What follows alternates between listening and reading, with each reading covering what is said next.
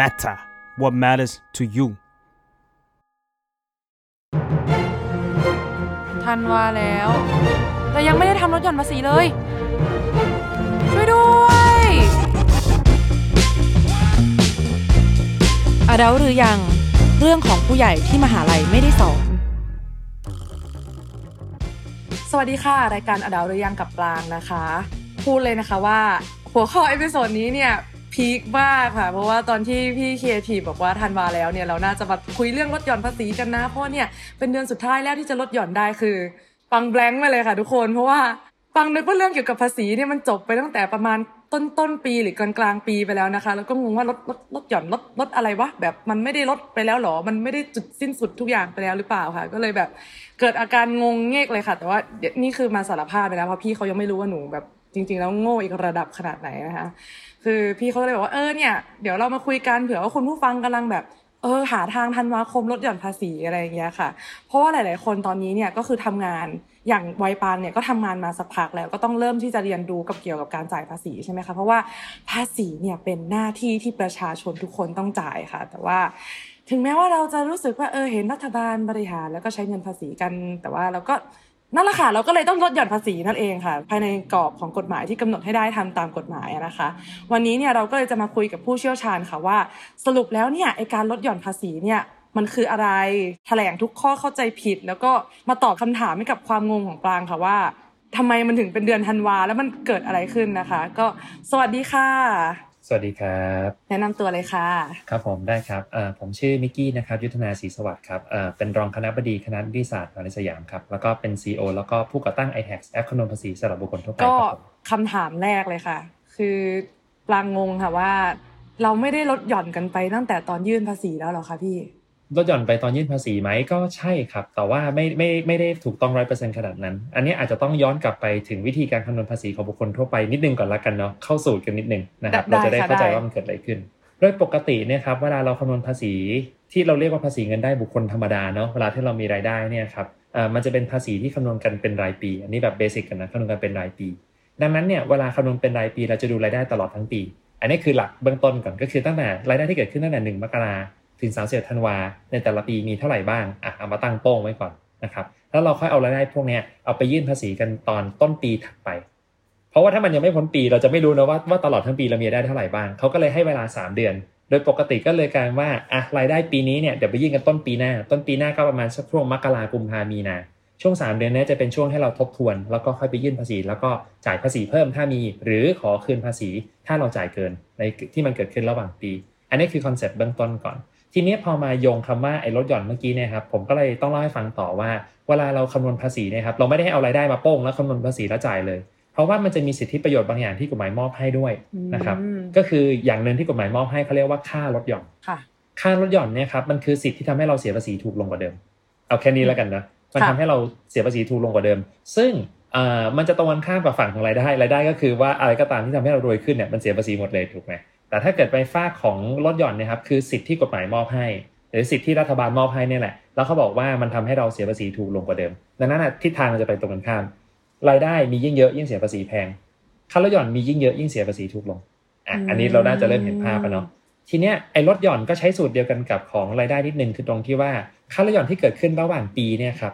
บกี่บาทไม่รู้นะตั้งแต่1มกราคมถึง31ธันวาคมครับสามารถนำมาใช้คำนวณภาษีเพื่อทำให้เราเสียภาษีถูกลงได้แล้วก็ไปคำนวณกันตอนต้นปีแล้วก็เอาไปจ่ายภาษีกันประมาณนี้ก็คือเหมือนกับว่าเนี่ยจริงๆแล้วคือธันวามันไม่ใช่เรื่องของการยื่นลดภาษีในสุดท้ายมันคือการสะสมไอ้ตัวเจ้าก้อนค่าลดหย่อนเนี่ยเป็นโมเมนต์สุดท้ายที่เราจะแบบว่ากอบโกยการส่วนลดครั้งใหญ่ของปีเซลล์รอบสุดท้ายทำยังไงให้ปีหน้าฉันเสียภาษีน้อยที่สุดก็คือเดือนนี้แหละที่เราจะต้องแบบเป็นเพื่อจะได้ไม่ต้องเสียภาษีเยอะโอเคเข้าใจแล้วค่ะถูกต้องถ้านึกภาพเหมือนเวลาเราทำรายงานนะครับเวลาเราทำรายงานเนี่ยถ้ายังไม่ถึงเดดไลน์เราก็จะยังไม่ทำถูกไหมคล้ายๆกันจริงๆแล้วเนี่ยการใช้สิทธิ์ลดหย่อนเนี่ยมันทำได้ตั้งแต่มกราแล้วมันทำได้ตั้งแต่กลางปีด้วยมันทำตอนไหนก็ได้ครับแต่เรามันมักจะตระหนักรู้ถึงมันอีกทีนึงก็คือประมาณตอนช่วงปลายปีคือประมาณสักเดือนธันวาหรือก็คือเดดไลน์นั่นเองซึ่งเราไปดูสถิติเนี่ยครับคือยอดเนี่ย2สัปดาห์สุดท้ายของปีมันจะกระโดดขึ้นมาแรงมากไม่ว่าจะเป็นแบบคำเซิร์ชใน Google เนาะหรืออะไรก็ตามหรือว่าแม้แต่ยอดที่มันเกิดขึ้นจริงเนี่ย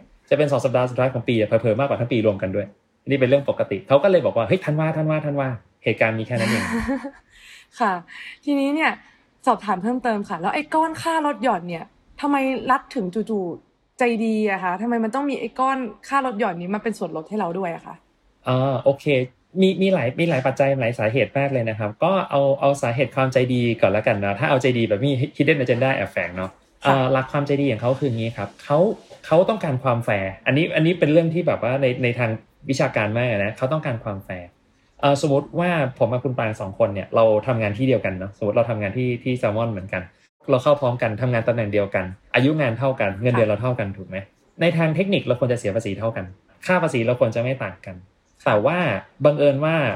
ผมนะครับแบบตัวคนเดียวเลยเปล่าๆไม่ได้มีภาระต้องดูแลอะไรทั้งสิ้นแต่ในขณะที่คุณไปเนี่ยมีภาระดูแลเยอะมากเลยมีพ่อดูแลมีแม่ดูแลมีลูกดูแลมีผู้สมรสต้องดูแลมีบ้านต้องผ่อนมีนั่นนี่นู่นต้องจัดการหลายสิ่งหลายอย่างจะสังเกตดูว่าคน2คนนี้แม้จะมีรายได้เท่ากันแต่ภาระที่เกิดขึ้นในชีวิตไม่เท่ากันกฎหมายก็เลยมองว่าโอ้ถ้าเกิดว่าจะเก็บภาษีเท่ากันกับคน2คนนี้ก็แอบไม่แฟร์นิดนึงเหมือนกันเนาะเพราะภาระอีกคนเนี่ยเยอะจังเลยเขาก็เลยให้สิทธิประโยชน์บางอย่างครับเพื่อทำให้คนที่มีภาระเยอะเนี่ยบรรเทาภาระภาษีลงไปได้บ้างอันนี้คือหลักของเรื่องความใจดีก่อนนะฟังดูแฟร์นะคะฟังดูดีใช่แต่ว่าจำนวนเงินที่ได้มาก็อาจจะไม่ได้สูงมากนะครับอย่างเช่นแบบรถยนต์บุตรเนี่ยเราได้คนนึงเนี่ยคือ 30,000 บาทคำถามก็คือว่าสมมติว่าส่งลูกเรียนอินเตอร์เนี่ยค่าเทอมปีนึงเท่าไหร่เอาแค่ค่าเทอมโรงเรียนปกติแล้วให้กินข้าวด้วยก็ไม่ได้แล้วค่ะดังนั้นเนี่ยมันก็เลยกลายเป็นว่าจริงๆค่านมลูกก็อาจจะไม่พอเนาะแต่ว่า 30,000 เขาให้ไปคือเพื่อบรรเทาภาระภาษีลงมาบ้างให้เรารู้สึกว่ามันไม่ได้จ่ายแพงขนาดนั้นอันนั้นก็เหตุผลในเรื่องของความแฟร์แต่เหตุผลนึงที่เขาให้มานี่ครับก็เป็นเหตุผลเรื่องของทางเศรษฐกิจคือหลายๆครั้งเนี่ยครับต้องยอมรับก่อนว่ารัฐเองเนี่ยครับเขามีกลไกในการควบคุมเรื่องเศรษฐกิจอยู่หลายเครื่องมือเนาะเครื่องมือนึงที่เราน่าจะคุ้นเคยกันคือดอกเบี้ยอย่างเช่นถ้าเราเคยได้แบบตื้นๆแบบเศรษฐศาสตร์101เลยก็คือบอกว่าถ้าอยากให้คนใช้จ่ายเยอะๆก็ลดดอกเบี้ยสิเงินจะได้กระจายออกนอกจากบัญชีเงินฝากแล้วก็ไปลงทุนทำนั่นทำนี่อะไรกันคนจะได้มีแรงจูงใจในการกู้เงินถ้าอยากจะดูดเงินจากระบบกลับมาอยู่ในส่วนกลางเขาก็ใช้วิธีว่าขึ้นดอกเบี้ยซะขึ้นดอกเบี้ยปุ๊บเวลากู้คิดนานนิดนึงแล้วก็ในขณะเดียวกันผลตอบแทนจากการฝากเงินก็ดีกว่าก็ดูดเงินเข้าไปอันนี้คือเครื่องมือในทางของภาครัฐนี่คือหนึ่งตัวเนาะอีกตัวนึงคือเรื่องภาษีเหมือนกันครับภาษีเนี่ยมันสามารถกำหนดพฤติกรรมของคนในสังคมได้โดยที่เราเองอาจจะไม่รู้ตัวก็ได้นะยกตัวอย่างเช่นผมยังไม่พูดถึงเรื่องภาษีเงินได้นะแต่ให้เห็นภาพนึงก่อนกินเหล้าสูบบุหรี่เนี่ยหลายๆคนจะบอกว่าเป็นสิ่งที่ทำลายสุขภาพถูกไหมฮะมันก็เป็นเรื่องที่ไม่ดีเนาะดังนั้นนะภาครัฐก็จะมีเครื่องมือหนึ่งมาครับมาจัดการกับเราก็คือภาษีสุราภาษียาสูบภาษีเบียร์ถามว่าภาษีสุราภาษียาสูบภาษีเบียร์เอามาทำหน้าที่อะไรแน่นอนครับพอภาษีมันมาออนท็อปกับราคาเนาะมันทำให้ราคาไอ้พวกบุหรี่หรือเหล้าเบียร์พวกเนี้ยมันแพงขึ้นพอแพงขึ้นปุ๊บมันทำให้เราเวลาจะดื่มจะกินมันจะคิดนิดนึงก็คือลดแรงจูงใจไม่อยากให้เราไปยุ่งกับสิ่งนั้นอันนี้คือภาษีในด้านที่ว่าลดแรงจูงใจเนาะแต่อีกด้านนึงเนี่ยครับเรื่องค่าลดหย่อนเนี่ยมันจะทำงานตรงกันข้ามก็คือเพิ่มแรงจูงใจให้เราอยากทำสิ่งนั้นเดี๋ยวผมค่อยเล่าต่อว่าทำไมนะเช่นสมมติว่าปกติถ้าสมมติว่าซื้อประกันชีวิตเนี่ยไม่มีลดหย่อนภาษีนะผมว่าก็คงซื้อตามความจำเป็นนะเนาะก็คือซื้อตามเป้าหมายทางการเงินของแต่ละคนแต่พอมีเหตุผลเรื่องภาษีมาว่าคุณซื้อประกันชีวิตปุ๊บเอาไปลดหย่อนภาษีได้ด้วยนะคนจะเริ่มรู้สึกว่าเฮ้ยเหรอมันก็เลยเป็นมาร์เก็ตติ้งแคมเปญเนาะที่บริษัทประกันตัวแทนประกันก็เริ่มเอาเมสเสจพวกนี้เอามาคุยกับเราช่วงปลายปีว่าคุณเนี่ยมันลดหย่อนภาษีได้นะถ้าคุณใช้สิ่งนี้เราก็จะรู้สึกว่าไอ้เป้าหมายเรื่องการเงินจะเป็นเรื่องรองและเรื่องลดหย่อนภาษีเป็นเรื่องหลักเราก็จะซื้อสิ่งนี้เข้าไปอันนี้ก็คือทำให้เราเพิ่มแรงจูงใจในการที่จะไปทำสิ่งนั้นได้มากขึ้นแต่ทีเนี้ยพอมาดูเป้าหมายในเรื่องของเรื่องเศรษฐกิจของเรื่องการคลังเนี่ยครับเหตุผลก็เป็นเพราะว่าไอการที่เราเนี่ยไปทำกิจกรรมเนี่ยมันเป็นกิจกรรมที่รัฐบาลเองเขาเชียร์เขาบอกว่าเขาอยากให้เราทำคุณซื้อประกันดีแล้วเพราะถ้าเกิดคุณมีอะไรขึ้นมาปุ๊บไม่เป็นภาระกับรัฐบาลไม่เป็นภาระกับเงินหลวงอะไรอย่างนี้เป็นต้นมันจะเริ่มเห็นภาพแล้วว่ามันมีแรงจูงใจอะไรบางอย่างที่ทำให้เราลงไปทำสิ่งนั้นแล้วรัฐเองทำไมถึงยอมให้ค่าลดหย่อนกับตัวนั้นเพราะเขามองว่าเรื่องนี้เป็นเรื่องที่เขาอยากสนับสนุนผลักดันก็มี hidden agenda นิดๆดังนั้นเนี่ยบางทีเราลดภาษีจนจ่ายรัฐบาลแค่0 บาทแต่เราเอาเงินมาโปะกับตรงนี้มันก็เป็นสิ่งที่รัฐบาลอยากได้เหมือนกันคือหมายว่าคุณก็เอาเงินไปให้คนนี้สิแทนที่จะเอาเงินหลวงไปจ่ายคุณเอาเงินตัวเองไปจ่ายแล้วหลวงยอมลดราคาให้ค่าภาษีก็จะเป็นแบบนี้นี่คือกลไกจริงๆก็คือเราอยู่ในเรื่องของเศรษฐศาสตร์ตลอดเวลาจริงๆใช่แอบมีคนชี้เราอยู่ตลอดเวลาว่าซื้อของเซลล์สิแล้วอย่าซื้อของแพงอยู่ตลอดเวลาโดยที่เราไม่รู้ตัวเลยแล้วก็แค่อยากจะจ่ายภาษีให้น้อยที่สุดเท่าที่จะทำได้ ซึ่งจริงๆก็สามารถทำได้แต่เพียงแต่ว่าไอ้พฤติกรรมที่เราไปทำโดยการที่เราไปใช้ค่าลดหย่อนเต็มแม็กซ์เนี่ยครับจริงๆแล้วเนี่ยมันก็เป็นสิ่งที่รัฐบาลก็อยากให้เราทำอยู่ดีแหละอ้อมๆไม่งั้นเขาคงไม่ให้สิทธิ์มาหรอกเพราะว่าจริงๆเขาก็เคี่ยวมากเพราะว่าการตามตรงค่ะทีนี้เนี่ยมันก็จะมีเรื่องเข้าใจผิดอยู่ค่ะที่ตอนแรกก็บางก็งงอยู่เหมือนกันว่าเพราะว่า wording ของคำว่าลดหย่อนภาษีอ่ะมันฟังดูเป็นเหมือนกับลดตัวภาษีตรงๆอะไรอย่างเงี้ยค่ะแต่ว่าจริงๆแล้วมันเหมือนกับอย่างที่ตอนแรกที่พี่นิกกี้อธิบายเรื่องสมการตอนแรกที่พูดถึงว่าแบบ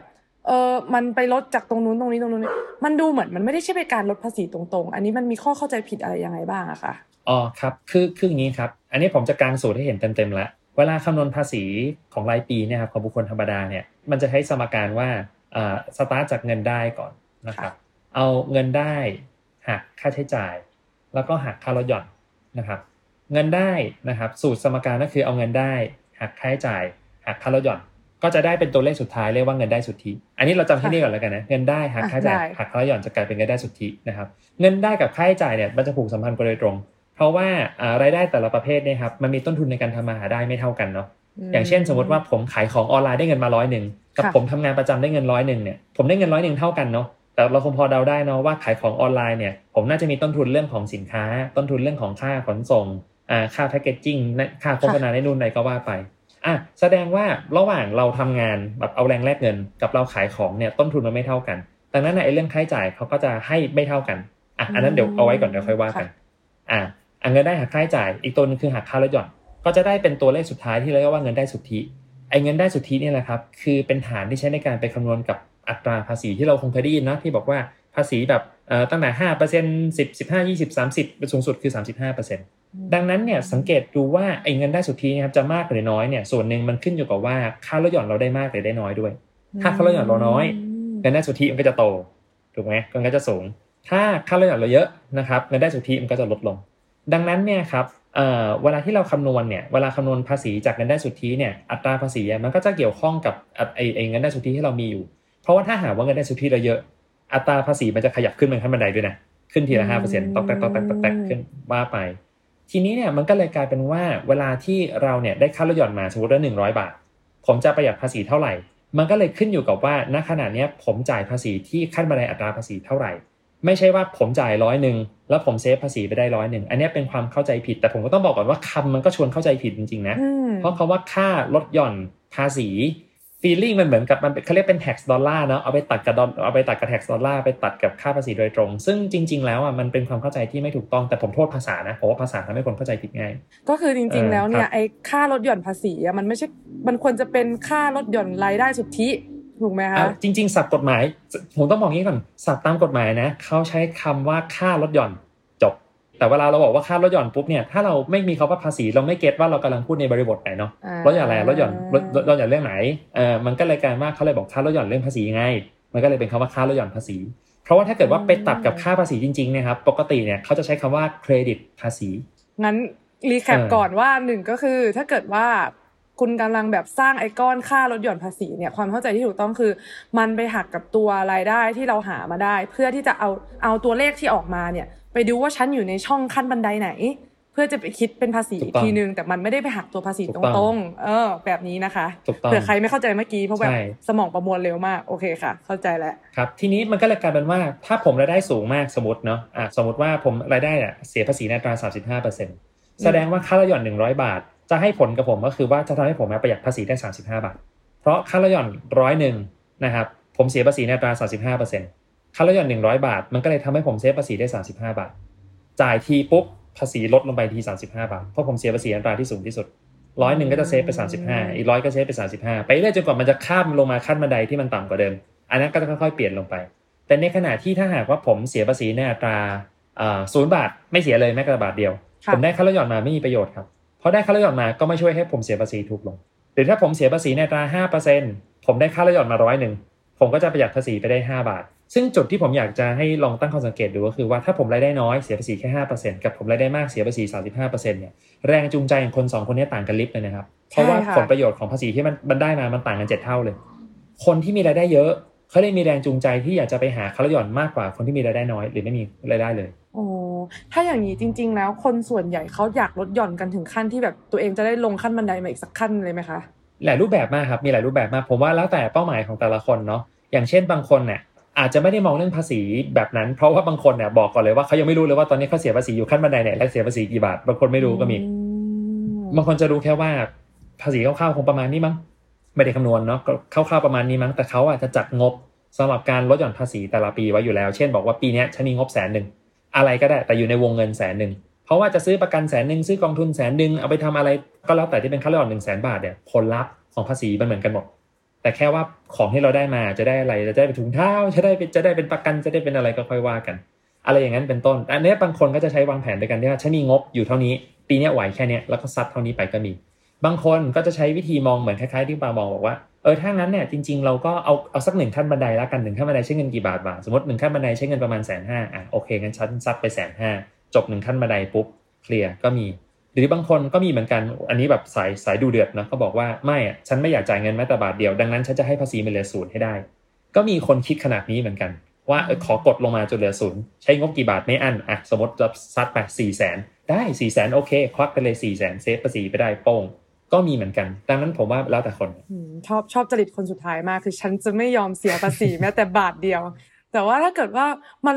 นลดขั้นบันไดเนี่ยแปลว่ามันจะแบบคืออันนี้คือแบบคณิตศาสตร์ขั้นสูงนิดนึงแหละก็คือหมายความว่ามันจะทำให้สมมติถ้าเราลดขั้นบันไดลงมามันก็มีแบบมันก็จะเสียภาษีน้อยลงแบบควบนิดนึงเลยป่ะคะเพราะเปอร์เซ็นต์การคิด overall มันก็จะลดลงไปเลยอ่ะก็ประมาณนั้นครับแต่ก็แลกกับการที่เราก็ต้องใช้งบประมาณจำนวนนึงเหมือนกันนะคือเวลาลดภาษีทีละขั้นบันไดแต่ละขั้นบันไดมันห่างไม่เท่ากันด้วยนะ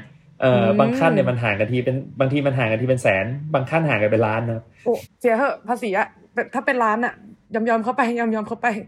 แล้วทีนี้ถ้าเกิดว่าคือส่วนใหญ่อะค่ะคนก็จะแบบทีเนี้ยฟังแล้วก็โอเคเก็ตละอะไรอย่างเงี้ยค่ะแต่ก็จะแบบเริ่มงงแล้วว่าแล้วสรุปฉันอยู่อย่างที่พี่บอกเลยว่าแล้วเราอยู่ขั้นบันไดไหนอะไรเงี้ยวิธีการใช้การคำนวณภาษีอะไรอย่างเงี้ยมันก็จะเริ่มงงแล้วว่าฉันไม่รู้ฉันอยู่ขั้นไหนฉันควรจะแบบวางเป้าหมายของแต่ละปีไว้ว่าจะลดหย่อนให้ตัวเองมากเท่าไหนอะไรอย่างเงี้ยค่ะเราทำยังไงได้บ้างคะพี่ก็จริงๆสิ่งที่ต้องทำครับอันนี้เป็นเรื่องที่หลายๆคนละเลยคือหลายๆคนคำนวณภาษีเองไม่เป็นอันนี้ซะว่าเราไม่เคยตรวจภายในแล้วกันนะเราไม่เคยไปตรวจร่างกายแบบตรวจสุขภาพประจำปีพอเราไม่เคยไปตรวจเราจะไม่รู้ว่าณขณะนี้มันเกิดอะไรขึ้นกับเรา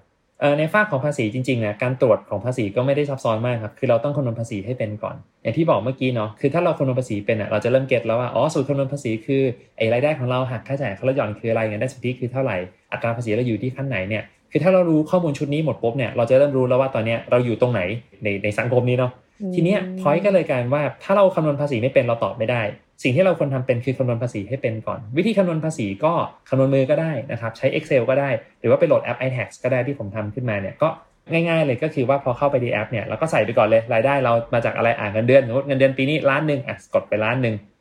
โดนหักภาษีที่จ่ายเท่าไหร่ถ้ารู้ก็ใส่ไม่รู้ก็ช่างมันไปก่อนก็ได้แล้วก็มาใส่พวกค่าลดหย่อนที่เราพอรู้ซึ่งปกติมันจะมีลิสต์อยู่มาสัก20กว่ารายการเนี่ยแล้วก็ค่อยไล่ไปทีละรายการว่าอันไหนของเราบ้างนะเฮ้ยฉันมีดอกเบี้ยบ้านนี่หว่าฉันผ่อนบ้านอยู่ฉันผ่อนคอนโดอยู่ใส่ไปเฮ้ยมีประกันสังคมนี่หว่าฉันใส่ไปเฮ้ยฉันมีพ่อแม่ดูแลอยู่นี่หว่าลดหย่อนพ่อแม่ใส่ไปก็ค่อยๆใส่ไปจนจบเรียบร้อยปุ๊บเนี่ยครับระบบเนี่ยมันจะคายออกมานะครับว่าตอนนี้ณขณะนี้เราจะต้องจ่ายภาษีเพิ่มไหมหรือจะได้เงินคืนภาษีกี่บาท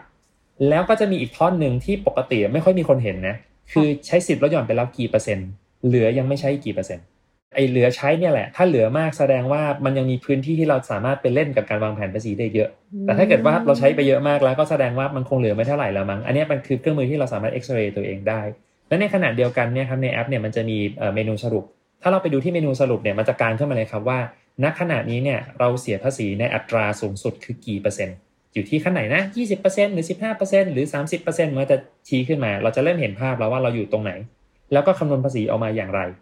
พอเราเห็นตรงนี้ปุ๊บผมว่ามันจะเริ่มเห็นภาพที่มันใหญ่ขึ้นแล้วว่าฉันอยู่ตรงนี้เนาะราคาภาษีฉันกำลังจ่ายตอนนี้หรือเงินคืนภาษีที่รับตอนนี้พอใจหรือยังถ้าพอใจแล้วก็จบถ้าคิดว่าไม่พอใจค่อยไปดูว่าจะหาอะไรเพิ่มบ้างก็ค่อยไปลองจำลองสถานการณ์ดูเพราะว่าก็มีเมนูวางแผนภาษีให้ว่าสมมติถ้าฉันลองซื้อประกันเพิ่มเท่านี้บาทจะเซฟภาษีกี่บาทนะถ้าฉันลองบริจาคเข้าโรงเรียนเท่านี้บาทจะประหยัดภาษีกี่บาทนะซื้อกองทุนเท่านี้บาทจะประหยัดภาษีกี่บาทนะพวกนี้ครับสามารถเอาไปลองเล่นลองทำอะไรได้ครับก็เครื่องมือก็จะเป็นอันนึงที่สามารถทำให้เราเอ็กซเรย์เห็นภาพชัดขึ้นได้ค่ะก็ มีชาวมนุษย์เงินเดือนกระซิบเข้ามาค่ะพี่ว่าคือพอดีปางเป็นฟรีแลนซ์มาตลอดก็เลยไม่รู้แต่ว่าอย่างคนที่เขาเป็นมนุษย์เงินเดือนเนี้ยค่ะปกติเวลาเขาได้สลิปเงินเดือนมาเนี่ยมันก็เหมือนกับมันจะมีการหักนู่นหักนี่ไปแล้วอะไรอย่างเงี้ยแบบนี้แปลว่าเราไม่ต้องเสียภาษีตอนท้ายหรือยังไงอะคะมันจะงงๆอย่างนี้หรือเปล่าคะเข้าใจครับคือจะบอกว่างี้ครับจริงๆรวมถึงฟรีแลนซ์เองเรื่องนี้ก็งงนะเพราะว่าในเวลาที่เราได้รับเงินมาเนี่ยครับสมมติว่าไม่ว่าจะทำงานประจำหรือฟรีแลนซ์ก็ตามเนี่ยครับมันจะมีการหักภาษีหน้าที่จ่ายเอาไว้อยู่แล้วบางคนก็ได้หลักฐานว่าไปเช่นสมมติว่าบางทีเราไปรับจ้างเข้ามาเนาะค่าจ้างเรา10,000เขาจ่ายเราไม่เคยเต็ม10,000เลยเขาจ่ายเราสมมติว่าเขาจ่ายสัก 9,700 อะไรเงี้ยเฮ้ยทำไมตกลง10,000ได้ 9,700 เขาก็จะอ้างว่ามันโดนหักภาษีใช่ไหมครับหรือเงินเดือนเหมือนกันเราบอกว่าเงินเดือนของเราเนี่ยสมมติเงินเดือน 30,000 แต่พอเอาเข้าจริงปุ๊บเฮ้ยทำไมมันเหลือ 28,000 29,000 มันหายไปไหนหมดเขาก็จะบอกเนี่ยโดนหักประกันสังคมโดนหักภาษีทีนี้มันจะมีความเข้าใจผิดของคนจำนวนมากซึ่งผมบอกก่อนว่าเป็นเรื่องที่เข้าใจได้นะเพราะระบบกฎหมายมันทำชวนเรางงจริงๆคือคนจะชอบเข้าใจผิดเยอะมากว่าโดนหักภาษีณที่จ่ายก็คือจ่ายภาษีแล้วไงดังนั้นมันก็จบแค่นั้นไม่ต้องทำอะไรเพิ่มอีกเรื่องนี้คนเข้าใจอย่างนี้เยอะมากแต่ว่าความเข้าใจนี้เป็นความเข้าใจที่คลาดเคลื่อนกับความเป็นจริงตามกฎหมายมากเลยนะครับจริงๆแล้วต้องเข้าใจภาพนี้ก่อนการหักภาษีในที่จ่ายโดยหลักการก่อนนะมันคือการจ่ายภาษีล่วงหน้าไม่ใช่ภาษีเสร็จเด็ดขาดไม่ใช่ final tax ไม่ใช่ภาษีสุดท้ายเรายังคงมีหน้าที่จะต้องไปยื่นภาษีนะครับแล้วก็จัดการอะไรทุกอย่างตามหน้าที่ของเราต้นปีถัดไปเหมือนเดิมแต่เพียงแต่ว่าภาษีที่ถูกจ่ายไปล่วงหน้าเนี่ยครับสามารถนำไปใช้เป็นเครดิตภาษีได้แปลว่าสมมติว่าระหว่างปีผมโดนหักภาษีหน้าที่จ่ายไป 5,000 บาทผมคำนวณภาษีประจำปีผมคำนวณภาษีได้ 7,000 บาท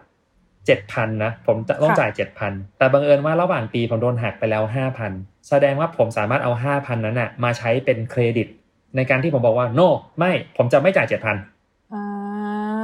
เพราะผมจ่ายไปแล้ว 5,000 ดังนั้นผมขอจ่ายเพิ่ม 2,000 ก็พอเริ่มคุ้นละเริ่มแบบประติดประต่อเรื่องราวได้แต่ว่ามันก็จะมีอยู่เหมือนกับว่าต้องรายได้ไม่เกินเท่าไหร่ถึงจะทำแบบนี้ด้วยไหมคะหรือว่าทำได้หมดทุกคนจริงๆทำได้ทุกคนครับขึ้นอยู่กับว่าเราอยู่ที่ค่าภาษีเท่าไหร่นะผมยกตัวอย่างอีกเคสนึงแล้วกันเนาะสมมติว่าผมโดนหักระหว่างปี 5,000 เท่าเดิมนะแต่ว่าพอคุณปรางไปยื่นภาษีปุ๊บเนี่ยปรากฏว่าพอคำนวณภาษีปุ๊บเนี่ยภาษีฉัน3,000 เองแสดงว่าอะไรครับเราต้องจ่ายภาษีแค่ 3,000 เนาะค่าภาษีเราแค่ 3,000 แต่ระหว่างปีโดนหักไป 5,000 แปลว่าที่เราโดนหักไป 5,000 มันโดนหักไปเกินถูกไหมครับค่ะนั่นคือเหตุผลว่าทำไมเราถึงมีสิทธิ์ขอคืนภาษีได้ขอคืนได้เท่าไหร่เราโดนหักไป 5,000 ต้องจ่ายจริงแค่ 3,000 แล้วก็ขอคืน 2,000 บาทได้สิ่งที่น่าเศร้ามากๆอย่างนึงคือตรงนี้ครับหลายๆคนไม่รู้สิทธิ์ตัวเองครับเอาเคสนี้นะผมว่าเนี่ยเศร้าสุดคือเราถูกหักภาษีที่จ่ายระหว่างปีไปเยอะแต่พอคำนวณภาษีประจำปีจริงๆแล้วเราไม่ต้องจ่ายเยอะขนาดนั้นเรามีสิทธิ์ขอคืนได้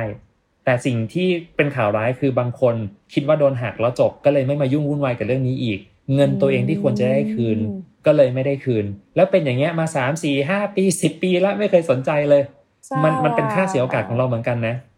เยอะเจอเยอะมากเหมือนกันว่าตอนแรกนึกว่าวุ่นวายช่างมันปล่อยมันไปละกันแต่ปรากฏว่าพอดูเข้าจริงๆปุ๊บเนี่ยคือมันได้คืนนะแล้วเขาไม่ได้ไปทำหน้าที่แล้วที่ตลกกว่าคือหลายๆคนก็จะบอกว่าก็ไม่เห็นสรรพากรเคยมาว่าอะไรเขานี่นะผมก็ตอบกลับไปแง่สิเขาจะมาว่าอะไรเธอล่ะก็เธอจ่ายภาษีเกินนี่นึกออกไหมฮะคือแล้วอยากรู้ว่าสมมติว่าถ้าเรายื่นเรื่องของการสมมติเราได้แบบเราต้องเสียภาษีน้อยกว่าไอ้ตัวภาษีที่เคยหักไปแล้วอย่างเงี้ยค่ะเราจะได้เงินคืนผ่านช่องทางไหนแล้วได้ภายในเมื่อไหร่อะคะโอเคครับ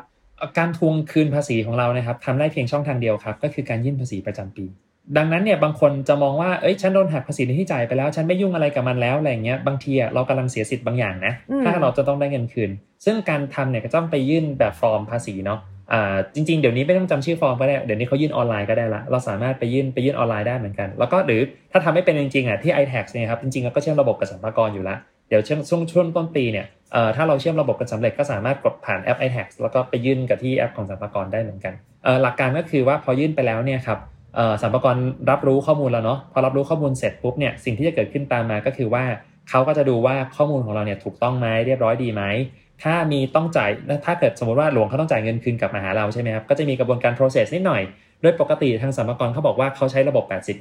คือหมายถึงว่าจะมีคนประมาณสัก 80% ครับที่ถ้าเขาตรวจแล้วมีปัญหาเนี่ยเขาจะจ่ายคืนทันทีซึ่งเขาว่าทันทีของเขาจะเกิดขึ้นภายใน1สัปดาห์กับอีกประเภทหนึ่งก็คือว่า20คือประเภทที่แบบมีข้อสงสัยอันเนี้ยเขาจะมีอัลกอริทึมก็จะมีระบบของสรรพากรคัดกรองทีนึงว่าเฮ้ยอันเนี้ยจ่ายเลยไม่ได้นะฝากเจ้าหน้าที่มาตรวจทีนึงก่อนซึ่งไอ้เจ้าหน้าที่ตรวจทีนึงก่อนเนี่ยครับกลุ่มเนี้ยในบ้านเราจะมีคนประมาณ3.3 แสนคนได้ที่ประมาณคนขอคืนภาษีปีนึงประมาณ3.3 แสนคนเนาะ 20% ก็จะประมาณสัก 600,000 กว่าคนเนี่ยจะเป็นกลุ่มที่ประสบภัยเหมือนกันว่าเฮ้ยฉันยังไม่ได้เงินคืนภาษีทันทีเพราะว่าจะต้องรอเจ้าหน้าที่ตรวจก่อนอันนี้เป็นที่มาว่าทำไมถึงยาวทำไมบางคนถึงรอนานก็คือกลุ่ม 20% แต่ถ้าเกิดบางคนแป๊บเดียวเนี่ยแป๊บเดียวก็จะแป๊บเดียวมากๆซึ่งคนที่รอนานเนี่ยบางคนก็จะม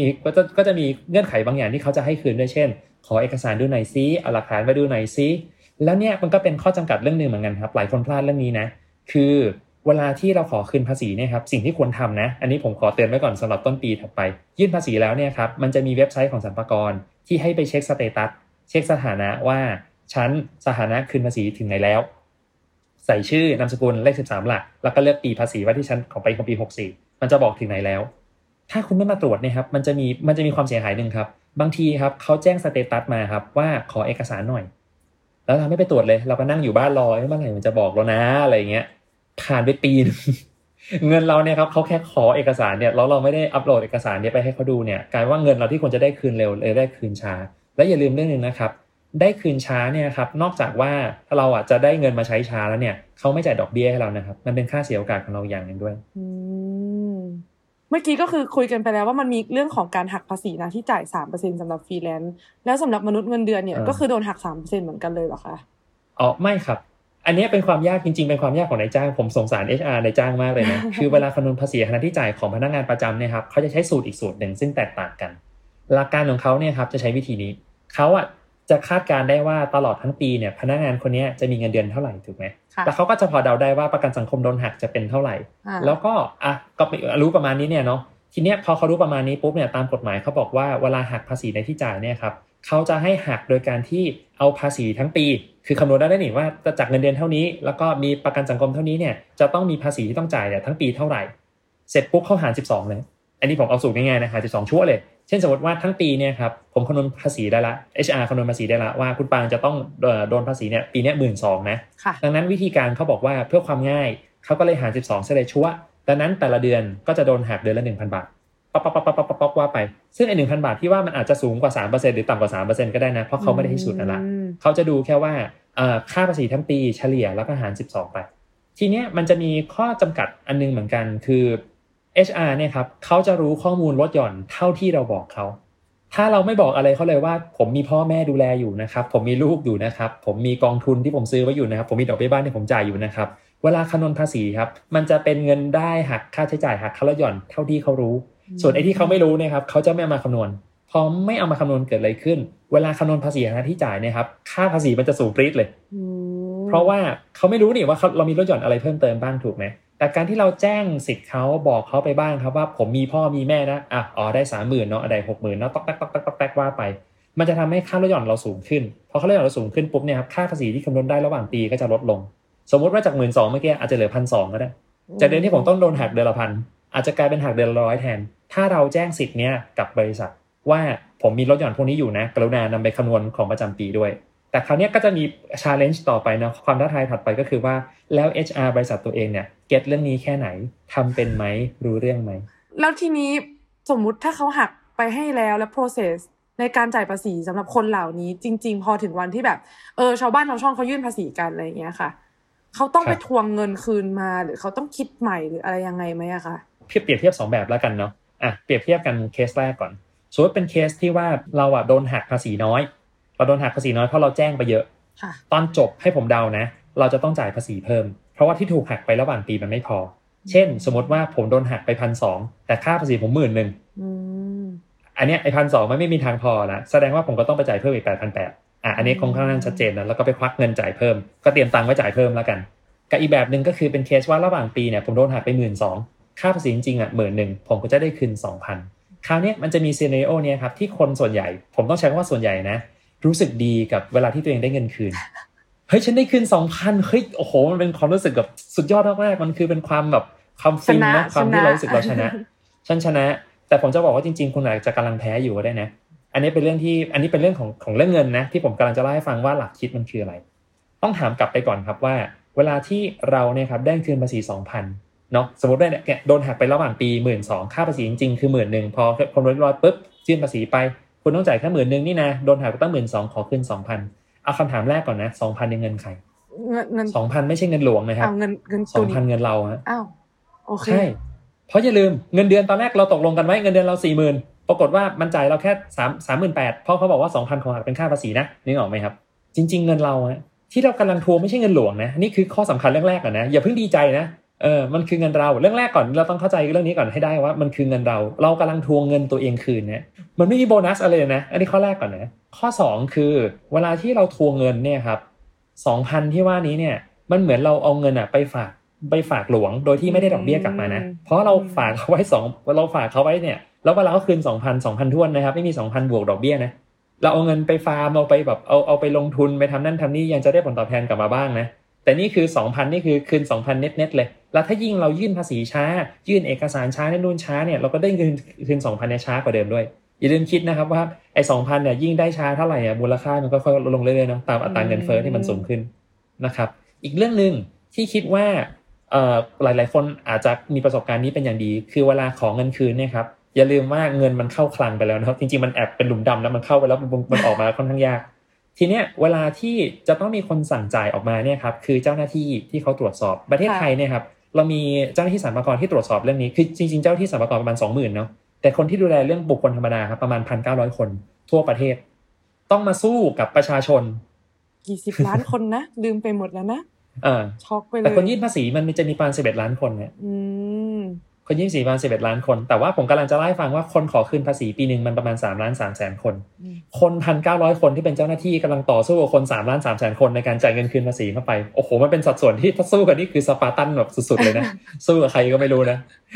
เป็นล้านเลยทีเนี้ยมันกระบวนการในส่วนนี้เนี่ยครับเวลาที่เขาสั่งจ่ายเนี่ยเขาเบลอไม่ได้นะผมต้องเล่าก่อนเพราะถ้าเขาเบลอเขาจ่ายผิดไปมันมีความรับผิดเพราะว่ามันเป็นการประมาทเลินเล่อไงอย่างร้ายแรงด้วยมันอาจจะมีผลกับเรื่องหน้าที่การงานเขาได้ดังนั้นเนี่ยหลายๆครั้งถ้าเขาไม่แน่ใจเขาจะติดต่อเรามาว่าขอเอกสารเพิ่มมันกลายเป็นว่ามันเพิ่มกระบวนการนะครับแทนที่จะขอคืนง่ายๆนะมันจะเริ่มยากขึ้นแต่ในทางกลับกันครับถ้าเกิดเราจ่ายภาษีเพิ่มเนี่ยไอกระบวนการว่าคุณจ่ายภาษีเท่านี้จริงเหรอคุณต้องจ่าย 8,800 จริงเหรอต้องจ่าย 10,000 จริงเหรอจ่าย 20,000 จริงเหรอจ่าย 100,000 จริงเหรอไม่ค่อยมีปัญหาเรื่องนี้นะครับส่วนใหญ่ยื่นไปก็จบนี่เงินก็เงินชั้นนั้นเนี่ย 2,000 บาทเนี่ยต้องมาทวงแล้วทวงอีกใช่ก็มันจะเป็นกระบวนการที่มันเพิ่มขึ้นตามมาดังนั้นเนี่ยครับมันก็เลยกลายเป็นว่าหลายๆคนเนี่ยเพื่อจะหลีกเลี่ยงปัญหานี้เขาก็เลยใช้วิธีว่าแทนที่จะทวงซึ่งเป็นเงินตัวเองนะเขาก็เลยจะไปแจ้งที่ทำงานบอกว่าเนี่ยเดี๋ยวมกราฉันลุยแล้วนะบอกที่ทำงานบอกว่าเนี่ยพี่ผมจะแจ้งลดหย่อน1 2 3 4 5ต่อไปนี้เอาหักเท่านี้พอนะเพื่อที่ว่าพอเวลาหักในที่จ่ายระหว่างปีมันจะได้ไม่เยอะพอไม่เยอะปุ๊บเวลาไปยื่นภาษีแต่ต้นปีถัดไปมันจะได้เป็นจ่ายเพิ่มแล้วมันมีโปรโมชั่นด้วยนะครับถ้าหากว่าค่าภาษีเราจ่ายเพิ่มนะครับตั้งแต่ 3,000 บาทขึ้นไปสามารถใช้โปรนี้ได้ครับผ่อน 0% นาน3 เดือนอันนี้จริงๆสมมติว่าค่าภาษี 3,000 บาทใช่ไหมครับเราสามารถขอสรรพากรเนี่ยผ่อนภาษีได้งวดละ 1,000 บาท3 งวดแปลว่าเราก็ยื้อเงินไว้กับเราได้นานขึ้นก็คือโดยสรุปแล้วเนี่ยถ้าเกิดว่าคุณทำงานประจำแล้วบริษัทเนี่ยมีความหวังดีในการคิดภาษีแล้วก็ตัดหักไปให้คุณเรียบร้อยแล้วเนี่ยพยายามเถอะถ้าเกิดมีอะไรลดหย่อนได้ไปลดไว้ก่อนเพื่อที่ว่าในตอนท้ายเนี่ยให้ไปจ่ายเพิ่มอย่าไปขอเงินคืนมันยากทำเรื่องนานมากค่ะทีนี้เนี่ยคุยมานานมากยังไม่ถึงเรื่องลดหย่อนเลยค่ะพี่เรามาเข้าเรื่องลดหย่อนกันดีกว่าคือได้สรุปแล้วเนี่ยโอเคเราเห็นประโยชน์ทุกอย่างแล้วเนี่ยคือแล้วเราจะลดหย่อนด้วยอะไรได้บ้างอะคะโอเคได้ครับจริงๆถ้าพูดถึงพวกรายการลดหย่อนมันมีเยอะมากเลยนะมันก็จะมีหมวดที่ไม่ต้องใช้เงินเพิ่มก่อนแล้วกันนะคือหมวดพวกครอบครัวครอบครัวก็คือว่าก็ต้องมาดูว่าภาระติดพันที่อยู่รอบตัวเราเนี่ยมีใครบ้างปกติก็จะแบบมีลูกไหมมีพ่อแม่ดูแลไหมใช่ไหมครับมีคู่สมรสไม่มีรายได้ดูแลเราดูแลเขาได้อยู่ไหมแล้วก็รวมถึงอาจจะมีแบบเป็นญาติพี่น้องที่เป็นผู้พิการหรือทุพพลภาพที่เราดูแลอยู่พวกนี้เนี่ยครับคือไม่ต้องใช้เงินเพิ่มคือถ้าเรามีดูแลอยู่แล้วเราเคลมสิทธิ์พวกนี้มาก่อนอันนี้กลุ่มหนึ่งเนาะนะครับอีกกลุ่มนึงก็คือจะเป็นกลุ่มที่เป็นภาระบางอย่างที่กฎหมายเขาก็อยากจะช่วยเหลือเราเนาะก็คืออย่างเช่นสมมติว่าถ้าเราเนี่ยผ่อนบ้านอยู่เราสามารถเอาดอกเบี้ยบ้านเนี่ยครับเอามาลดหย่อนภาษีได้ แต่ว่าต้องเคลียร์เรื่องนี้ก่อนนะสมมติผมซื้อคอนโดประมาณ2ล้านงวดนึงผมอาจจะผ่อนประมาณ 20,000 มันไม่ใช่ทั้ง 20,000 เอามาลดหย่อนภาษีได้นะครับมันจะดูเฉพาะดอกเบี้ยเท่านั้นเช่นสมมติว่าค่างวดครึ่งๆเลยนะค่าบ้านครึ่งนึงดอกเบี้ยครึ่งนึงผมจะได้เฉพาะส่วนที่เป็นของไอ้ดอกเบี้ยเท่านั้นที่เอามาลดหย่อนภาษีได้แต่สูงสุดทั้งปีเนี่ยก็จะได้ไม่เกิน 100,000 บาทเขาก็จะมีเพดานของเขาอยู่อันนี้ก็จะเป็นกลุ่มที่แบบเป็นเรื่องภาระบางอย่างที่กฎหมายเขาคงเห็นใจเนาะอีกอย่างนึงก็คือก็กระตุ้นเกี่ยวกับเรื่องของธุรกิจอสังหาด้วยอย่างที่บอกนะจะมี hidden agenda อยู่เสมอมันเลยเป็นเหตุผลว่าทำไมดอกเบี้ยบัตรเครดิตเอามาลดหย่อนภาษีไม่ได้เพราะว่าเขามองว่าเป็นเรื่องบริโภคที่เขาไม่ได้อยากจะสนับสนุนค่ะแต่พอเป็นที่อยู่อาศัยเขาบอกเขาสนับสนุนก็โอเคหรืออีกประเภทนึงที่น่าจะเคยได้ยินบ่อยๆคือพวกเรื่องการออมการออมเนี่ยก็คือพวกกองทุนทั้งหลายที่น่าจะเคยได้ยินเช่นพวกกองทุน SSF เนาะกองทุน IMF กองทุนการออมกองทุนการออมแล้วก็กองทุนอะไรนะกองทุนรวมเพื่อการเลี้ยงชีพ IMF นะครับพวกนี้เนี่ยครับคือเป็นการออมระยะยาวนะครับซึ่งพวกนี้ยาวก็ยาวจริงนะเขาก็บอกว่าถ้าเกิดว่าเราเนี่ยแทนที่จะเอาเงินไปจ่ายภาษีเราเอาเงินมาเซฟตรงนี้หลวงช่วยจ่ายให้แปลว่าสมมติว่าผมลองให้คิดเล็กตื้นๆนะเหมือนซื้อของลดราคาสมมติว่ากองทุนเนี่ยครับราคา100ผมจ่าย100ผมเสียภาษีอัตรา 20% ค่ะแสดงว่าผมจ่าย100ไปก่อนผมขอรีเบท 20% ผมขอ20 บาทคืนกลับมาทีหลังได้แปลว่ากองทุนเนี่ยผมได้ของมูลค่า100ในราคา80 บาทและเงินเนี่ยเป็นเงินเราด้วยนะเพราะว่ากองทุนนะยังอยู่กับเรานี่เลยเป็นเหตุผลว่าทำไมกองทุนเองก็ได้รับความนิยมสำหรับคนที่มีรายได้สูงเพราะว่าเงินมันแค่โยกจากกระเป๋าซ้ายไปกระเป๋าขวาเงินนั้นไม่ได้หายไปไหนนะเงินนั้นยังอยู่กับเราและหลวงช่วยจ่ายให้เราด้วยเพราะมันเซฟภาษีลงไปมันอะไรกันว่าซื้อของราคา100นึงราคาที่ต่ำกว่าเดิมซื้อไปนานๆปุ๊บมันก็โอกาสการเติบโตก็จะสูงขึ้นเนาะคนก็เลยแบบสนใจเรื่องกองทุนกันมากขึ้นอันนี้ก็เป็นแพทเทิร์นนึงเนาะกับอีกแพทเทิร์นนึงที่คนก็จะสนใจเหมือนกันแล้วกฎหมายก็ให้สิทธิ์ด้วยก็คือเรื่องของค่าลดหย่อนที่เกี่ยวข้องกับความคุ้มครองคือเรื่องของประกันตอนนี้ทุกวันนี้ประกันมันจะมีอยู่3แบบที่กฎหมายให้สิทธิ์ในการลดหย่อนอันที่คุณคุ้นเคยมากๆก่อนคือประกันสุขภาพประกันสุขภาพเนี่ยเบี้ยประกันสุขภาพลดหย่อนภาษีได้2คือประกันชีวิตทั่วไปเนี่ยครับอันนี้ก็ลดหย่อนภาษีได้กับ3อันนี้คนอาจจะไม่ค่อยคุ้นมากคนจะคุ้นเฉพาะพวกกลุ่มที่เป็นพวกภาษีคือประกันชีวิตแบบบำนาญหรือประกันบำนาญคนอาจจะไม่ค่อยได้ยินเท่าไหร่แต่หลักการของประกันบำนาญก็คือว่าก็คุ้มครองจนกว่าเราจะถึงวัยเกษียณแล้วพอถึงวัยเกษียณปุ๊บเนี่ยเขาจะเปลี่ยนว่าความคุ้มครองมันจะกลายเป็นเงินคืนมาให้เราทุกปีทุกงวดไปอะไรประมาณนั้นเหมือนการออมเงินอย่างนึงอะไรอย่างนั้นใช่จนกว่าเราจะตายเขาก็จ่ายเงินไปให้เรื่อยเป็นเงินบำนาญจ่ายให้เราจนกว่าเราจะตายนั่นคือประกันบำนาญอันนี้ก็คือเป็นพวกของความคุ้มครองซึ่งข้อดีของความคุ้มครองตรงนี้ก็คืออย่างที่บอกครับว่าหลวงเองก็มองว่าการที่เขาให้ incentive ตรงนี้มาเนี่ยเพราะว่าเราจะได้ไม่เป็นภาระกับประเทศแก่ปุ๊บมีเงินดูแลมีเงินให้ลูกหลานได้อะไรก็ว่าไปพวกกองทุนทั้งหลายก็คือเป็นการออมเพื่อการเกษียณเหมือนกันแก่ไปปุ๊บได้เงินก้อนมาใช้มีการเติบโตแล้วก็ว่าไปก็ได้ไม่ต้องเป็นภาระกับประเทศอันนั้นก็เป็นกลุ่มนึงอีกกลุ่มนึงครับที่ลืมไม่ได้เลยก็คือเป็นกลุ่มแต้มบุญพวกบริจาค กลุ่มแต้มบุญค่ะกลุ่มบริจาคเนี่ยครับจะมีอยู่3ตัวนะครับที่จะได้ยินบ่อยๆเนาะตัวแรกก่อนคือพวกบริจาคเข้าวัดวาอารามองค์กรการส่วนสาธารณะพวกนี้จ่ายเท่าไหร่ก็ลดหย่อนได้เท่านั้นเนาะนี่คือเบสิกก่อนกลุ่มนึงคือพวกบริจาคพิเศษคือบริจาคแล้วเนี่ยลดหย่อนได้2เท่าแปลว่าผมบริจาค100ผมได้สิทธิ์เป็นค่าลดหย่อนได้200เลยเบิ้ลเลยพวกนี้ก็จะเป็นตอนนี้ก็จะเป็นพวกโรงเรียนพวกสถานศึกษานะครับพวกหน่วยงานพิเศษต่างๆแล้วก็รวมถึงโรงพยาบาลรัฐด้วยเดี๋ยวนี้เราบริจาคเข้าโรงพยาบาลรัฐเนี่ยจะได้สิทธิ์ลดหย่อนได้2เท่าแต่อย่าสับสนกันเรื่องนึงนะโรงพยาบาลรัฐกับมูลนิธิโรงพยาบาลไม่เหมือนกันนะครับโรงพยาบาลรัฐเนี่ยได้2เท่าแต่ถ้าคุณบริจาคเข้ามูลนิธิโรงพยาบาลคุณได้แค่ตามจริงนะถ้าอย่างนี้มันก็เหมือนกับว่าเหมือนเรามีเงินก้อนนึงที่แบบโอเคคือมันไม่ได้อัตราส่วน 100% หรอกแต่ว่าเรามีเงินแล้วเราก็คิดว่าเราจะให้รัฐไปบริหารจัดการในการ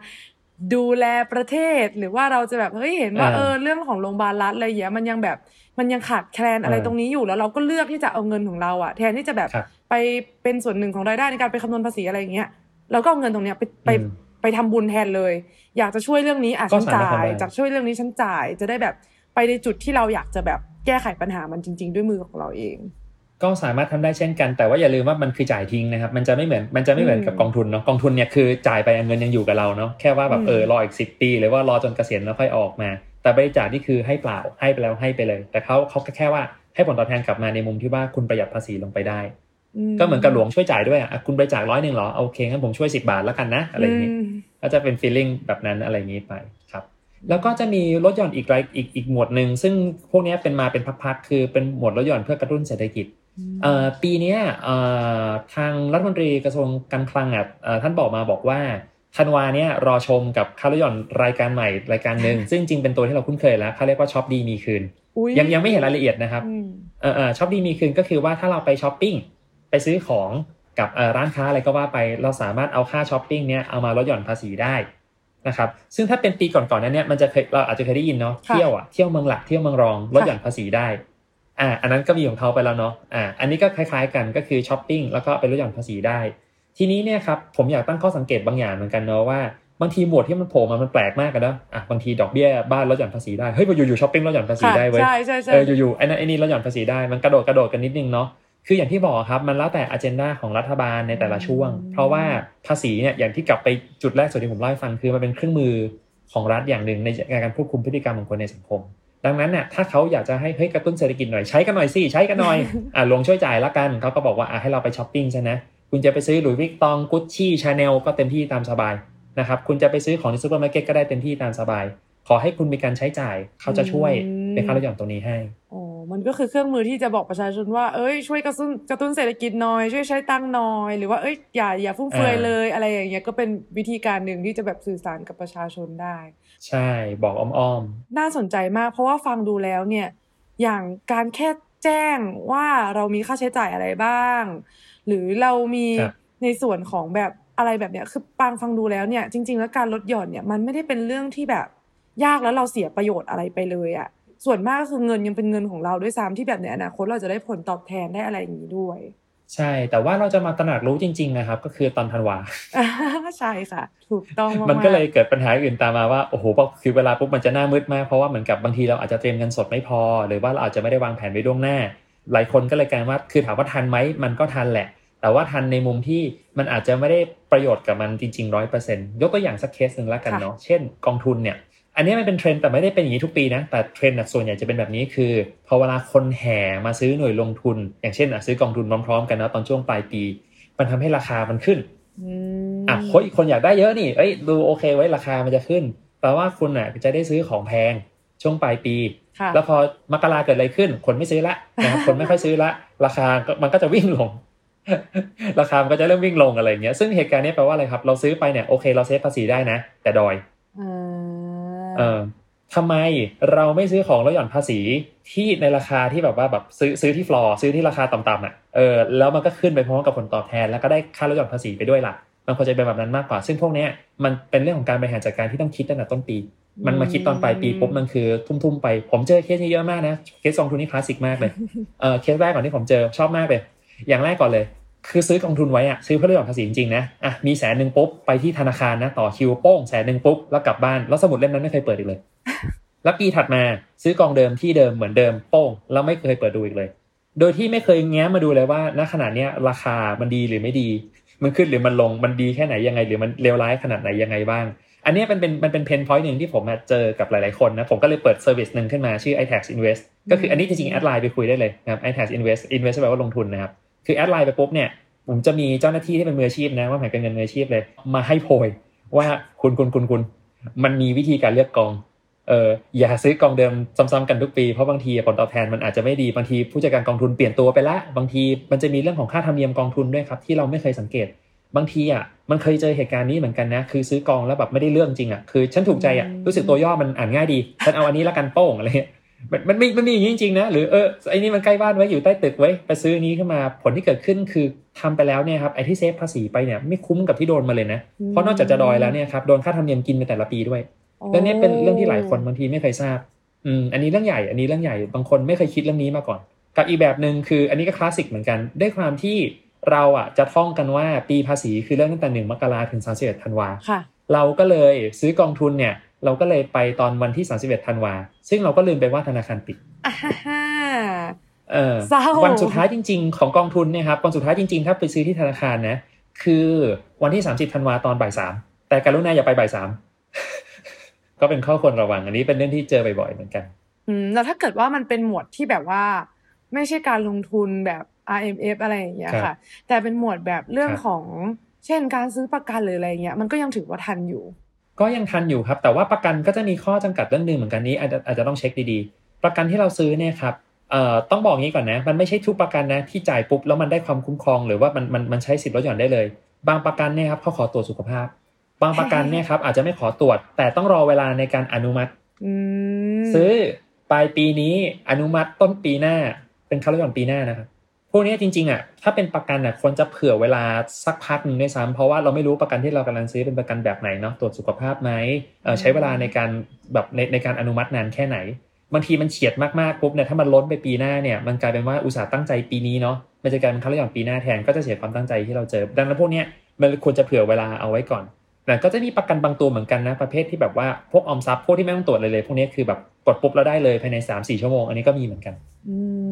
แต่อาจจะไม่ตรงกับโจทย์ที่เราอยากได้ไงค่ะงั้นก็เรามาทำตัวเป็นคนรวยซื้อคอนโดมันซะเลยแล้วก็เนี่ยเดี๋ยวเอาดอกเบี้ยมันลดก็ทำได้ครับไม่ได้ว่าอะไรแต่ว่าค่าซื้อคอนโดเอาไปลดหย่อนภาษีไม่ได้ครับนั่นถ้าเป็นณวันนี้ไม่ได้แต่ถ้าเมื่อปีก่อนๆได้แต่วันนี้ไม่ได้แล้วนะครับอันนี้ก็จะได้แค่เฉพาะดอกเบี้ยบ้านซึ่งก็อาจจะได้ไม่คุ้มเสียนะเก็บตังค์ทำอย่างอื่นดีกว่าไหมซึ่งดอกเบี้ยเนี่ยมันก็คือเหมือนกับว่าสมมติถ้าเดือนมันล้นไปปีหน้ามันก็เป็นของปีหน้าแล้วถูกไหมคะครับถูกต้องด้วยปกติค่างวดมันจะเท่ากันทุกปีอยู่แล้วครับอันนี้แบบเบสิกนะดังนั้นเนี่ยค่างวดแต่ละปีพอมันเท่ากันเนี่ยดอกเบี้ยบ้านในแต่ละปีก็จะเท่ากันเฉลี่ยมาแล้วมันก็จะไม่หนีกันเท่าไหร่อันนี้ไม่ติดอะไรค่ะเพราะฉะนั้นเร็วที่สุดก็คือฟังดูแล้วน่าจะเป็นบริจาคนี่คือสำหรับคนที่แบบสติแตกแบบฉันจะต้องทำมันณตอนนี้ไม่ทันแล้วบริจาคตุ้มไปเลยซะตอนนี้แต่ใดๆง่ายที่สุดเลยคือ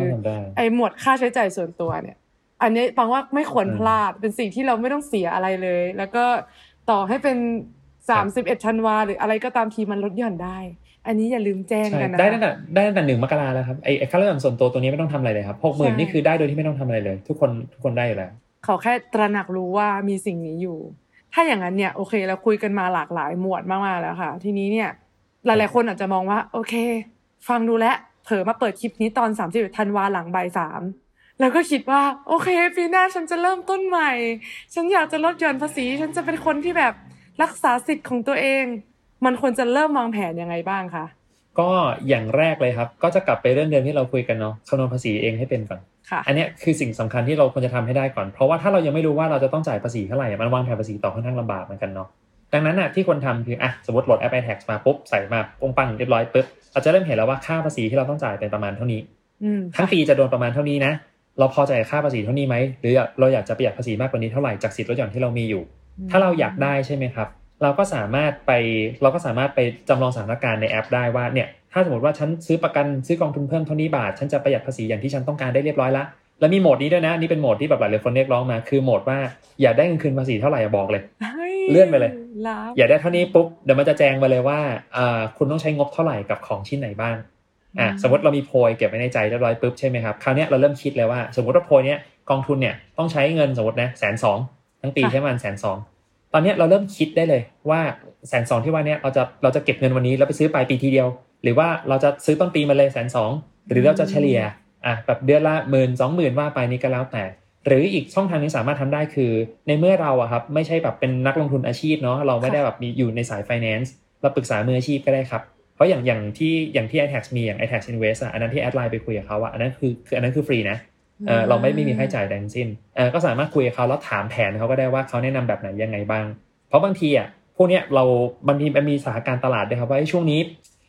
้อย่าพึ่งนะผมว่ามันแพงไปอะไรเงี้ยเดี๋ยวดูสักครึ่งปีหลังไหมแล้วค่อยไปซัดกันมันก็สามารถทำได้เหมือนกันพวกนี้มันมีไทมิ่งของมันอยู่แต่สำคัญที่สุดอย่างหนึ่งก็คือว่าอย่ามองเรื่องภาษีเป็นเรื่องหลักอย่างเดียวโดยที่ไม่คิดถึงเรื่องเป้าหมายทางการเงินอื่นๆเลยเพราะบางคนก็มีเหมือนกันนะครับอารมณ์มาเต็มไม่อยากจ่ายภาษีเลยอยากให้ภาษีเหลือ0 บาทดังนั้น 400,000 ท่านจ่ายควักโป้งโอ้โหเต็มที่ครับปรากฏเดือนหน้ากินมาม่าเลยอะไรอย่างนั้นมันอาจจะเป็นภาระที่มันใหญ่กว่าเดิมเพราะบางทีเนี่ยครับบางคนแบบโดนบิ้วอันนี้สำคัญมากนะเราพวกนี้ต้องใช้เหตุผลมากกว่าอารมณ์มากๆเพราะว่าโดนบิ้วเนี่ยบางครั้งอาจจะโดนบิ้วกับคนขายด้วยคนขายก็ขยันขยอบอกว่าเฮ้ยเอาเลยพี่จัดเลยคุ้มมากอย่างนั้นอย่างนี้แล้วปรากฏว่าแบบสมมติประกันบางทีซื้อจนกระแสเงินสดมันหมดเลยแล้วพวกนี้ประกันเนี่ยครับมันไม่ใช่แบบบางประกันเนี่ยมันจ่ายปีเดียวจบมันก็โอเคเนาะแต่บางประกันนะครับต้องจ่ายกันต่อเนื่องกันทีแบบ5 ปี10 ปีเราจะมีภาระเงี้ยต่อไป5 ปี10 ปีเรื่องนี้ก็เป็นเรื่องใหญ่เนาะโดยเฉพาะบางคนเนี่ยครับถ้าอายุมากขึ้นแล้วแบบใกล้จะเกษียณละเฮ้ยต้องผ่อน10 ปีไม่ต้องผ่อนต้องจ่ายเบี้ยอย่างเงี้ยไปอีก10 ปีในขณะที่ตัวเองวันนี้อายุประมาณสัก55ละแสดงว่าเกษียณไปแล้ว60ยังต้องจ่ายอีก5 ปีด้วยเงินก้อนนี้ยังไหวอยู่หรือเปล่าพวกนี้มันต้องกลับมาถามตัวเองด้วยเหมือนกันไง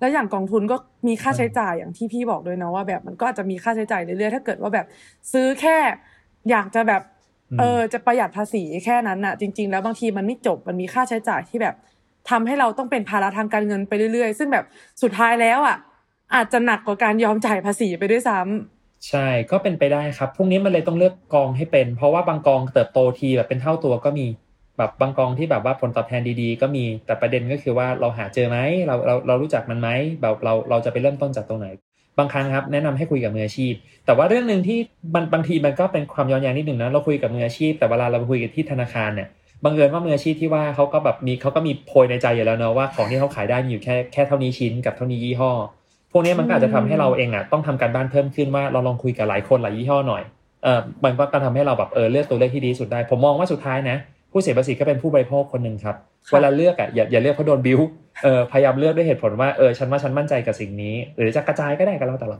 าโอ้ค่ะก็วันนี้รู้สึกครบถ้วนแล้วก็ฉลาดขึ้นไปอีกขั้นมากๆเลยค่ะเพราะว่าตอนแรกเนี่ยก็รู้สึกว่าขนาดรายการเนี้ย EP แรกเป็นเรื่องภาษีอ่ะจนตั้งแต่มกราจนตอนเนี้ยธันวาไม่ได้รู้สึกฉลาดขึ้นเลยจนกระทั่งเมื่อกี้ก็คือขึ้นมาอีกเซลล์สมองเติบโตขึ้นมาอีกนิดนึงแล้วก็เริ่มเข้าใจแล้วว่า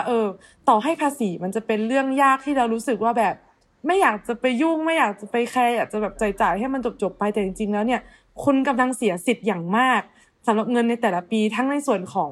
งตัวภาษีหักหน้าที่จ่ายหรือที่บริษัทหวังดีคิดไปก่อนแล้วหรือเรื่องของการลดหย่อนภาษีที่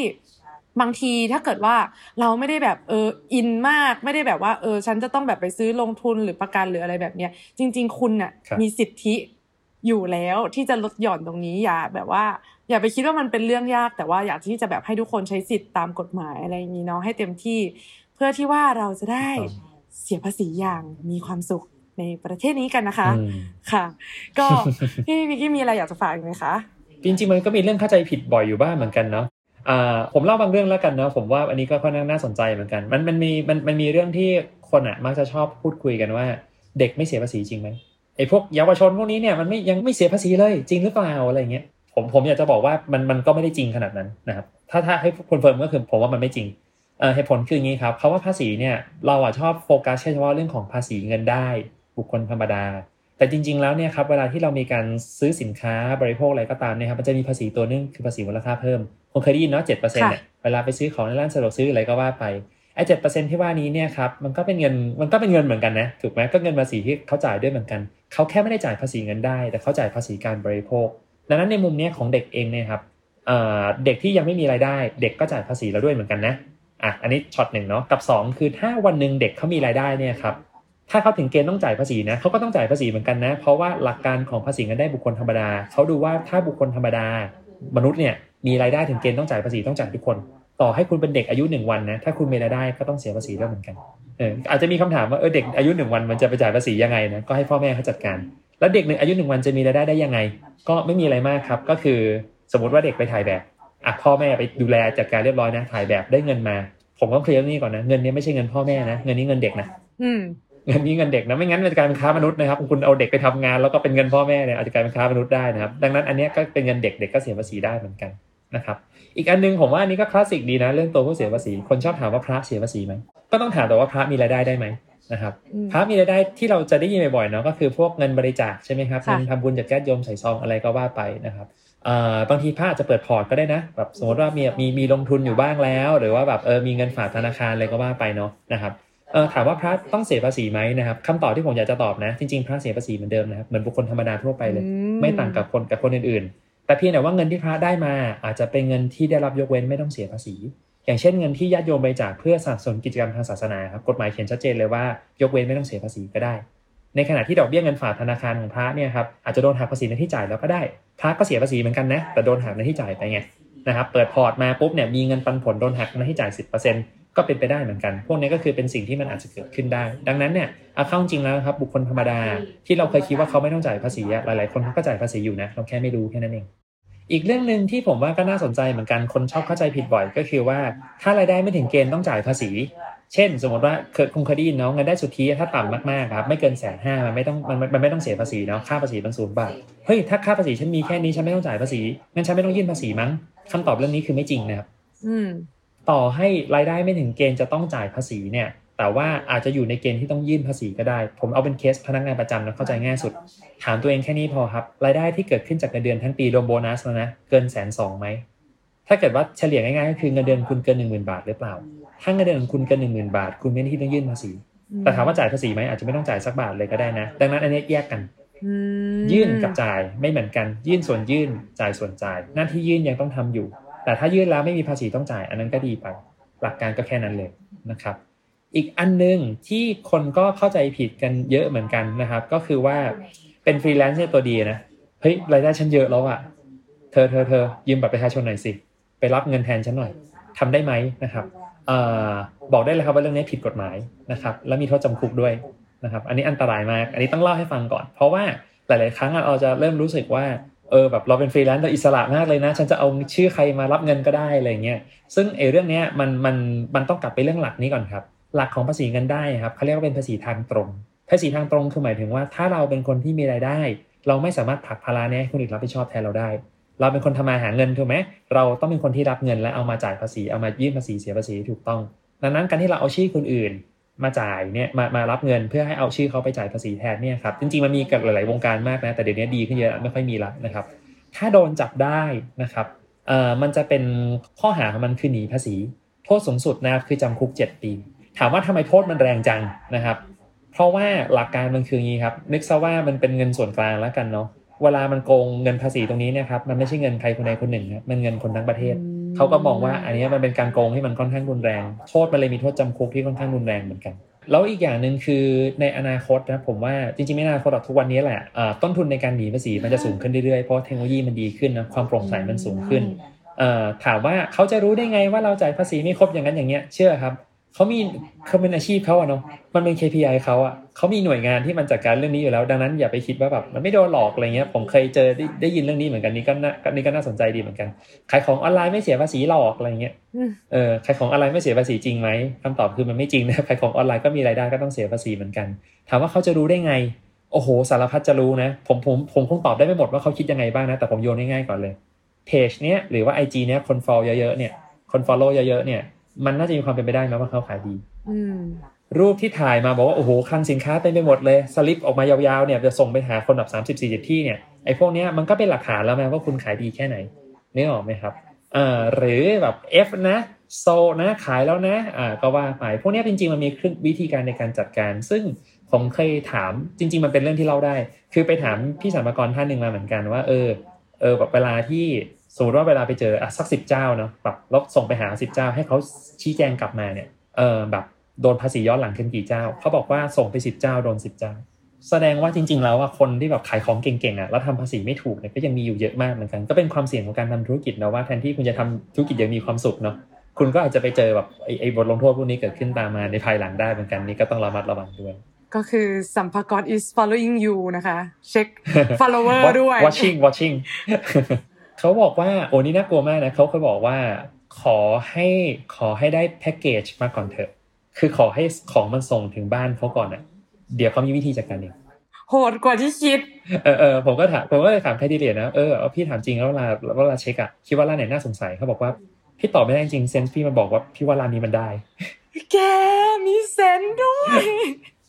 ยพี่ว่าร้านนี้มันได้เลยก็คือตอนคุยกับเขาแล้วผมรู้สึกว่าเฮ้ยจริงๆเราทำธุรกิจเป็นความเสี่ยงเหมือนกันเนาะอะไรเงี้ยแต่ด้านนึงผมขอพูดในมุมกลับนะเรื่องนี้ผมไม่ค่อยโทษผู้เสียภาษีเท่าไหร่นะผมโทษหลวงอันนี้แบบกล้าพูดเลยว่าโทษหลวงคือเรื่องเบสิกขนาดนี้ทำยังไงให้ประชาชนทำไม่ถูกทำยังไงให้ประชาชนถึงไม่เก็ตได้ขนาดนี้ทั้งที่เรื่องนี้มันควรจะเบสิกมากๆจนประชาชนเงยหน้าขึ้นมาแล้วดูแล้วว่าฉันต้องทำอะไรบ้างแต่เนี่ยทุกคนยังมองหน้ากันอยู่เลยว่าเอาไงวะทำไงดีมันจะไปยังไงต่อคือผมว่าเรื่องนี้จริงๆเป็นเรื่องที่ภาครัฐเองอาจจะต้องดำเนินการจัดการอะไรบางอย่างคือโทษตัวเองบ้างเนาะเพื่อให้กระบวนการนี้มันดีขึ้นสะดวกขึ้นประหยัดขึ้นอะไรก็ว่าไปแต่ว่าความยากที่เกิดขึ้นณขณะนี้คือเขาพยายามทำให้มันง่ายขึ้นแหละแต่ยังไม่ถึงจุดที่ประชาชนทั่วไปตระหนักรับรู้และทำให้มันถูกต้องได้ 100%มีอีกเรื่องนึงเรื่องสุดท้ายที่คิดว่าเกี่ยวกับเรื่องการรักษาสิทธิ์เหมือนกันแล้วก็อยากฝากไว้ก็คือว่าหลายๆครั้งเนี่ยครับมันจะมีเหตุการณ์ที่เกิดขึ้นจริงนะก็คือว่าพอปีที่แล้วเราทำอะไรบางอย่างไม่ถูกต้องเนาะหมายถึงว่าแบบบางทีเราลืมรักษาสิทธิ์อะไรบางอย่างไปนะครับรักษาสิทธิ์บางอย่างไปซึ่งเราควรจะเสียภาษีถูกกว่าเดิมแล้วเราไม่ได้ทำไม่ได้ใช้นะครับหลายคนนะชอบคิดว่าผ่านไปแล้วก็ผ่านไปทำอะไรไม่ได้ละ นะครับยกตัวอย่างเคสนึงอันนี้คลาสสิกมากเลยนะครับเป็นเคสเจ้านายเก่าผมเองคือผมทำงานอยู่คณะนิติศาสตร์เนาะเจ้านายผมก็คือคณบดีนะครับ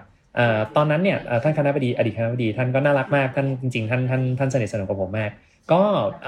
ท่านเป็นผู้ช่วยอธิการบดีด้วยผมอยู่ที่มหาวิทยาลัยสยามนะครับก็มหาวิทยาลัยสยามเราก็มีประชุมบอร์ดกันปกติของผู้บริหารทีเนี้ยปรากฏว่าก็มีอยู่ครั้งหนึ่งที่เจ้านายผมเนี่ยก็ไปคุยกับท่านผู้ช่วยอธิการบดีท่านหนึ่งท่านก็เล่าให้ฟังบอกว่าเนี่ยอาจารย์สมหมายอาจารย์รู้ไหมว่าพวกเราถ้าอายุ65แล้วเนี่ยสิทธิ์นี้บางคนก็ไม่รู้นะถ้าเราอายุ65แล้วเรายังมีรายได้อยู่เราสามารถใช้สิทธิ์ยกเว้นเงินได้ 190,000 บาทแรกได้ด้วยนะสิทธิ์นี้ไม่มีใครรู้นะคนแทบไม่รู้เลยนะครับซึ่งผมเข้าใจนะว่าทำไมเราไม่รู้เพราะว่ามันไม่มีจดหมายส่งมาถึงเราบอกว่าเฮ้ยปีนี้ยินดีด้วยนะคุณได้สิทธิ์9แล้วนะเย่อะไรเงี้ย65แล้วยินดีด้วยมันไม่มีแต่จริงๆถ้าอย่าง